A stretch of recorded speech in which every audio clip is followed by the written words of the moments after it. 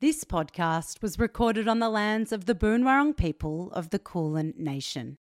The land on which I am lucky enough to raise my son always was and always will be Aboriginal land. This episode of Witching Hour is brought to you by Mama Miller, creators of genuinely leak-proof bralettes and camis that are not only functional but beautiful too. If you follow us on Instagram at readyornot.pod, you'll know that our giveaway is now closed. And later on in this episode, we're announcing the winner of our favourite Mama Miller breastfeeding pieces.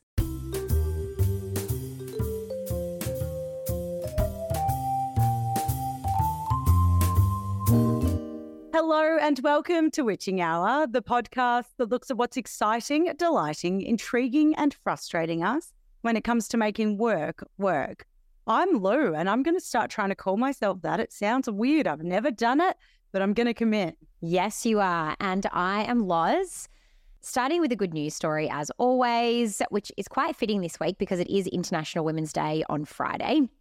So for those of you that don't know the history, which I didn't really, I must admit, here's a little trivia for you. Bit of trivia. So IWD was actually started in 1911 and in many countries including Afghanistan, Germany, Vietnam and Cuba, it's observed as an official holiday. I love that. Give us a holiday. Yeah, when you come to think about it, give us a holiday. We get one for AFL, come on. It's got to be something. It sometimes lines up with Labor Day, so I get this false sense that it is a public holiday for us, but it absolutely is not. It is not, no. But in many countries it actually is, so maybe it will be in the future, who knows? Loz is just watching me. I had a shirt over my carrier. Now Posey doesn't want to be in the carrier, so now I am all tangled up.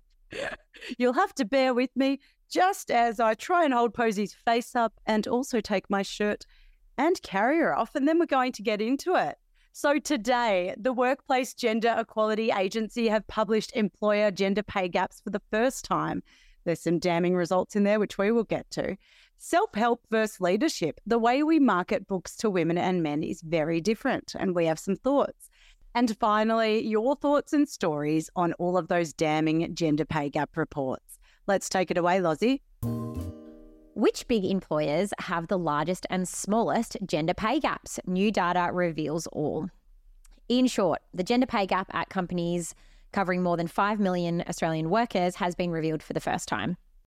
An Australian woman is paid almost 20% less than her male peer, receiving around $18,000 less per year than what a male colleague is paid on the job. And the median gender pay gap across the nation is 19%, according to the Workplace Gender Equality Agency. The thing I'm liking the most is now it's really easy to find where your company or your organisation or perhaps who you're prospecting sits. So you just head to their website, www.wgea.gov.au, click on the Data Explorer up in the right-hand side, which I have done because I was curious, and type in your organisation's name. It comes up straight away. It's pretty fascinating if you're at a workplace and just wanting to see where they sit. So I'd encourage you to go on and take a look. I imagine there's some pretty interesting dynamics happening across the country today in boardrooms, in coffee rooms. I would love to be a fly on the wall in some of those organisations that have had some of the most damning stats. So tell me, where are we at? Who do we want to give a big smack on the ass to? Okay, there's a lot. But firstly, female-focused brands didn't go so well, which surprised me a little bit because I would have expected, I think my expectations would have been higher. Especially when a lot of the campaigning and marketing around a female-focused business is all about empowering women. Yeah. To them not be paying the women in the organisation the same as the men or not be giving them the same leadership opportunities. It's such an interesting contradiction. And now they're going to be embarrassed and called out for it. Yeah, and Lorna Jane has received a lot of bad press. She has a pay disparity of 37%. Fucking hell. That's double the average. I'm going to go into this in a bit too. Yeah, it is. City Chick Collective has a gap of 57%. Fast Future Brands, which includes stores Valley Girl and Tempt, 52%. Forever New, 51%. And swimwear maker Sea Folly, 44.5%. Wow, that is massive. It's not looking good. Yeah. I would be so embarrassed. Yeah, I've read an article actually about Lorna Jane because her face seems to be everywhere at the moment. And I mean, in fairness, I always pick one brand to really go hard on it. it is definitely her this time around, and for good reason. But her lawyers did provide a statement, and they said failure to fairly and accurately report on the survey results in this way has significant potential to cause serious but entirely unjustified damage to Lorna Jane's business and in turn to its large workforce of predominantly women. The statistics shared by the legal team still mean that Lorna Jane's 3% of male workforce earns exponentially more than its female employees. It's really interesting what I'm seeing when people are going into bat for exactly what these lawyers are talking about, which is that the pay gap doesn't show seniority levels. They sort of miss the point that it's also showing that women are often not getting equal opportunity than men, that it's always men being promoted. I was about to exactly say that. Sorry, I'm just jumping in, getting too passionate here. You go for gold. No, not at all. I completely agree. As in, would we like to see more men working in retail at the same level? Yes, I can appreciate that. Obviously, she's a female fitness brand. The type of person they're going to be hiring are most likely the type of person that would buy the product at a more junior level on the floor. But to what you said, I couldn't agree more. So they are kind of missing the point. Do you know, not to sidetrack too far, but I always think about the mothers that take the year off, but then they're straight back into work and they're as career focused as ever. And sure, they have more on their plate, but they're real 10 out of 10 career people. Nothing's going to stop them. That year off, do you think that a woman should be penalised at all in terms of salary raises that her male counterpart may have had? Because I think you learn so many skills in a year of motherhood that make you entirely promotable. Yeah, I agree. But also as a society, men can't have kids. Yeah. Yeah, so don't penalise us just for doing the good work of the Lord. The good work of the Lord. That's the first time I've ever heard you use a religious quote for anything. I'm very religious, as you know. I've sidetracked us a bit. I'll let you get back to the stats, but I was interested in your opinion there. Yeah, the medium gender pay gap at airline Jetstar is 53.5%, meaning that for every $1 a male worker makes at the company, women earn on average 46.5 cents. Pretty shit. Scarcely better at Virgin, to be honest, at 41.7%, Qantas 39.3%, Commonwealth Bank 29.8%, Westpac 27%, Insurer IAG 27.5%, or Suncorp at 20.5%. What on earth is going on? So it's public knowledge that this was going to come into effect. Companies would have been given the heads up, I am going to say, 2 potentially more years ago. So they have had a significant amount of time to rectify the gender pay gap in their organisation. I know it's not that difficult to just hire women in leadership positions or just promote people. I completely get that. It has to be based on performance and skill. And I'm not saying that it shouldn't be. But what I am saying is when you get these reports and they're so shocking, this company's been given time to do something about it or at least come up with a PR statement as to why it exists. I think silence is worse. Especially at a company of that scale too. You cannot tell me that there are women within that organisation that aren't as impressive as their male counterparts and that obviously haven't been given the same opportunity. Yeah, and when you hear something like this, I feel like it's no excuse. So the good news is at Brewer Lion, the maker of 4X beer, Tooheys and 4 Pillars gin, which I personally love. Chef's kiss, no notes. The medium base pay gender gap is just 1.4%. And that's at usually what you consider a traditional blokes company. So if they can do it and they're a very big organisation, the bank should probably step up. There is no excuse. I have a very quick little story to tell you. When I went up to North Queensland as a kid, I saw the 4X signs everywhere and I said to Dad, gee, there's a lot of sex shops up here in Queensland. And he was like, darling, that's not 3Xs, they're 4Xs and it's beer. So there you go. Wow, you've learned something new at a young age. There still probably is a few sex shops in Queensland, but I'm sure there are. I'm sure. Another thing I think you might find interesting is that these figures are based on base pay. So they don't actually take into consideration bonuses or your total remuneration package. That's really interesting because I did read that that's often where inequality gets even bigger, where the disparity becomes even greater because it's these swept under the rug benefits and bonuses. Exactly. So I think if we had to report on bonus structures, and it's also a bit of a loophole, I have to admit, for a lot of organisations for future years who have been slammed in the media this year to restructure pay for that base wage to be less, but your bonus to be higher. Lou, you sent me an article that I found super interesting on this as well, which I actually hadn't considered when I was reading all this stuff. Talk to me about it. It was actually an Instagram story, and it's by Lauren Beckman from Future Women. And she was explaining that these figures are annualized. So no man or any big business can come at us saying that it's because women work part-time. They base these figures off everyone working a full-time salary. So there's no argument here about, oh, well, she's a mum that works 3 days a week. You can't bring that argument to the table. This is based on everyone working a full-time wage. And on that, in my quest of looking for work, of which I have now secured, but when I was actively seeking roles, when I would look at part-time wages for the same title, so let's just say the title that I was going for was marketing manager, for example. Having previously worked in a role like that, I know what the wage should be or what the range of the wage should be. Let's say at a full-time capacity, it's 80 grand, right? But then when you look at 3 days a week, the salary is 40 grand. That's more than half the week. Exactly. So I find it really interesting how companies, I mean, I'm not saying that they all do it, but a lot of companies for part-time roles pay significantly less with the same expectations of the work required for a full-time role. The PD doesn't change. So the description of what you should be doing changes, but the wage is significantly less than what it otherwise would have been if it was full-time. Should it not be a prorated wage for the days? It always should be. I'm really surprised by that. Yeah, it is interesting. Something else that I saw that I have to discuss with you. I wasted a few minutes. I'm not proud of it. I wasted some time with the Sky News crowd, people that I don't like to spend time with. I watched a video, a few angry men. They're not happy with this report. They think it's an absolute outrage. Firstly, and if I'm a bit out of breath, it's because I'm rocking my baby over my shoulder, National Senator Matt Canavan said, I worry that it's actually counterproductive to our society. These types of reports are becoming annual Andrew Tate recruitment drives.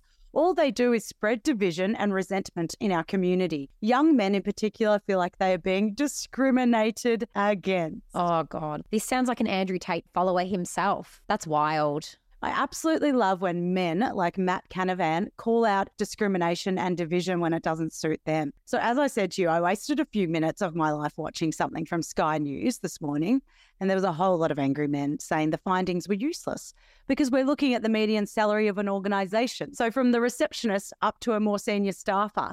But as I said earlier, what they failed to realise is that they're calling their own bluff here because it's showing that even when the pay gap is more related to men being in higher positions of power than women, it's showing that men are overrepresented in senior leadership roles. Exactly right. And women are underrepresented. And yes, you may get that at the small business where it's a family-run business. They're all construction workers. They've all been tradies. And of course, the woman who's never worked a day in construction in her life, she might not be as skilled. I get that there's little situations like that in small businesses. But as I said, at huge businesses that are hiring the best talent across the country, the fact that they can't figure it out and that they're coming up with excuses is, I reckon, just do better. Absolutely shocking. So one last interesting point from Lauren Beckman from Future Women. She put up a whole range of Instagram stories and was having a lot of dialogue, a lot of DMs with her followers.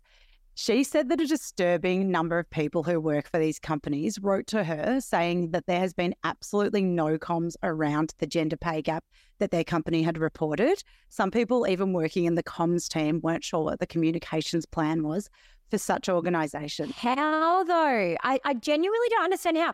Because we talked about this weeks ago. So it's not as if it was like a surprise to corporates. The government didn't spring it on them and say, hey, next month. This has been going on for ages. And I would also say when it comes to policies and decisions made by government, the amount of people that they have to consult, involve, give the heads up, like it's enormous. So when companies don't have a PR or comms plan, that's just lazy.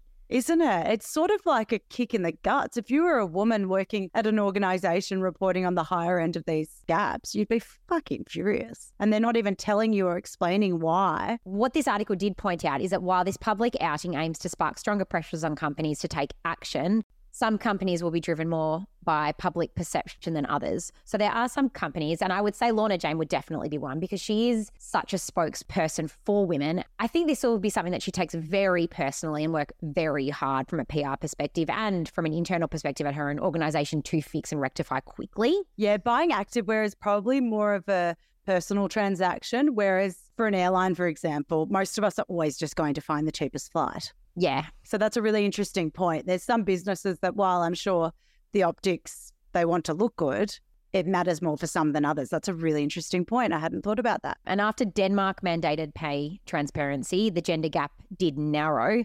It's not because women's wage growth accelerated, but actually because men's faster wage growth slowed down. Interesting. So it's like, oh, well, we don't really have the budget to promote the women as quick as we have been the men. So let's stop promoting the men. Exactly. So what this article said is that actions also need to include evidence-informed policies, such as increasing access to affordable childcare, which we've harped on about a million times before, and expanding paid parental leave to close the gender pay gap for good. So it's not really a quick fix solution, but we need to look at the overall things that are contributing to that. And I mean, it also might help if more men pick up some of the domestic load.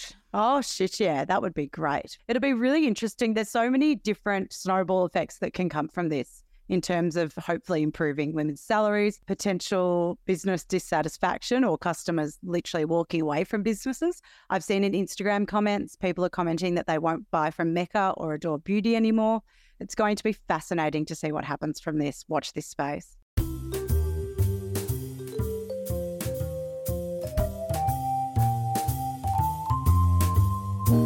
There are two almost certainties when I jump on to record this weekly podcast with Loz. One is that Posey is likely beating at the boob, as she is right now as I'm recording this. And the other is that I'm probably wearing one of two of my Mama Miller pieces. And my favourites are the leak-proof bandeau and cami. So we're thrilled to be giving away both pieces to one lucky listener. Nearly 900 of you entered the competition, but there can only be one winner. So without further ado, the winner is Alexis Maritz. Congratulations, Alexis. If you missed out, fear not, because you can shop the bandeau and cami duo and the entire Mama Miller collection at mama-miller.com. That's Mama spelt M-U-M-M-A. My Roman Empire is the fact that personal development books marketed to women are shelved in the self-help section, but books on similar topics marketed towards men are in the leadership section. This article caught my eye, mainly because I was reading a book that I've read before, Atomic Habits. Oh, I've been told to read that. It's really good. I really liked it, but I thought I'd just do a refresher and reread some bits of it. When I picked up that book again, I was thinking to myself, I wonder if this is is this a self-help? Is this a cry for I need some clarity on certain things in my life? Or am I looking for, what is it? Why am I reading this? And then randomly I thought I might Google, why do women look at self-help books? And this is the first article that came up. And as soon as I looked at that, I thought that is so spot on.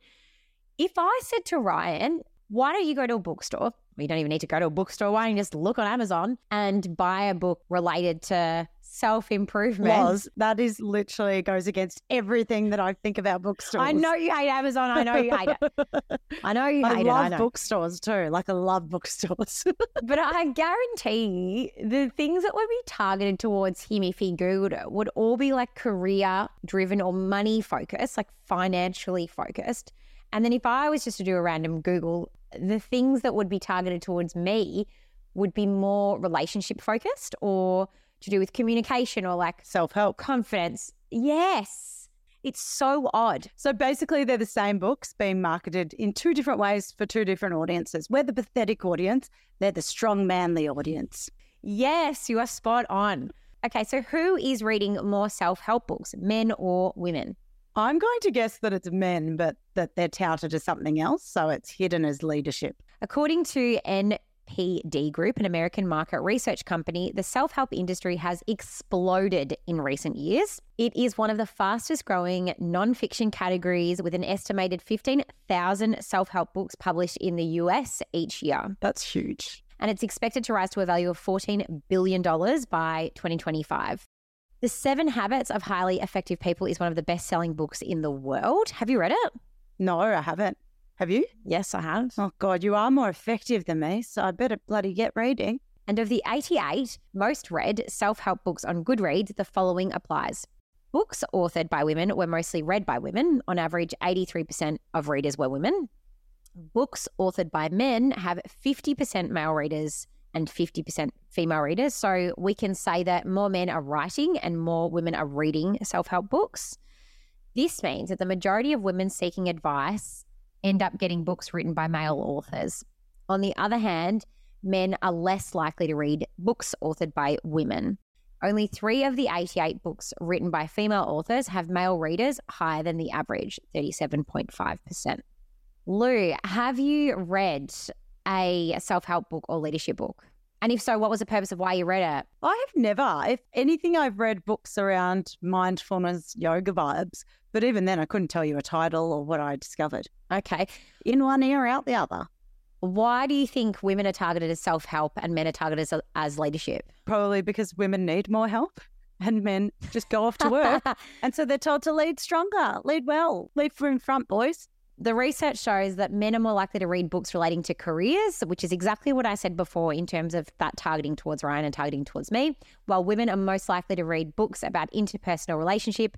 We know that multiple studies have shown that leaders with high emotional intelligence create more connected and motivated teams. So for me, it seems strange that in this day and age, considering career progression and emotional intelligence are so intertwined, that we're still marketing these two subjects differently according to gender, when in fact what should probably happen is that more men should read books on self-help or relationships, communication, because it seems to be the topic, to be honest, that women complain about the most, about their partners, spouse, male leaders, etc., as opposed to it being the other way. So that's my 2 cents. It's definitely upsetting to see that disparity between how many females read male-authored books versus the other way around.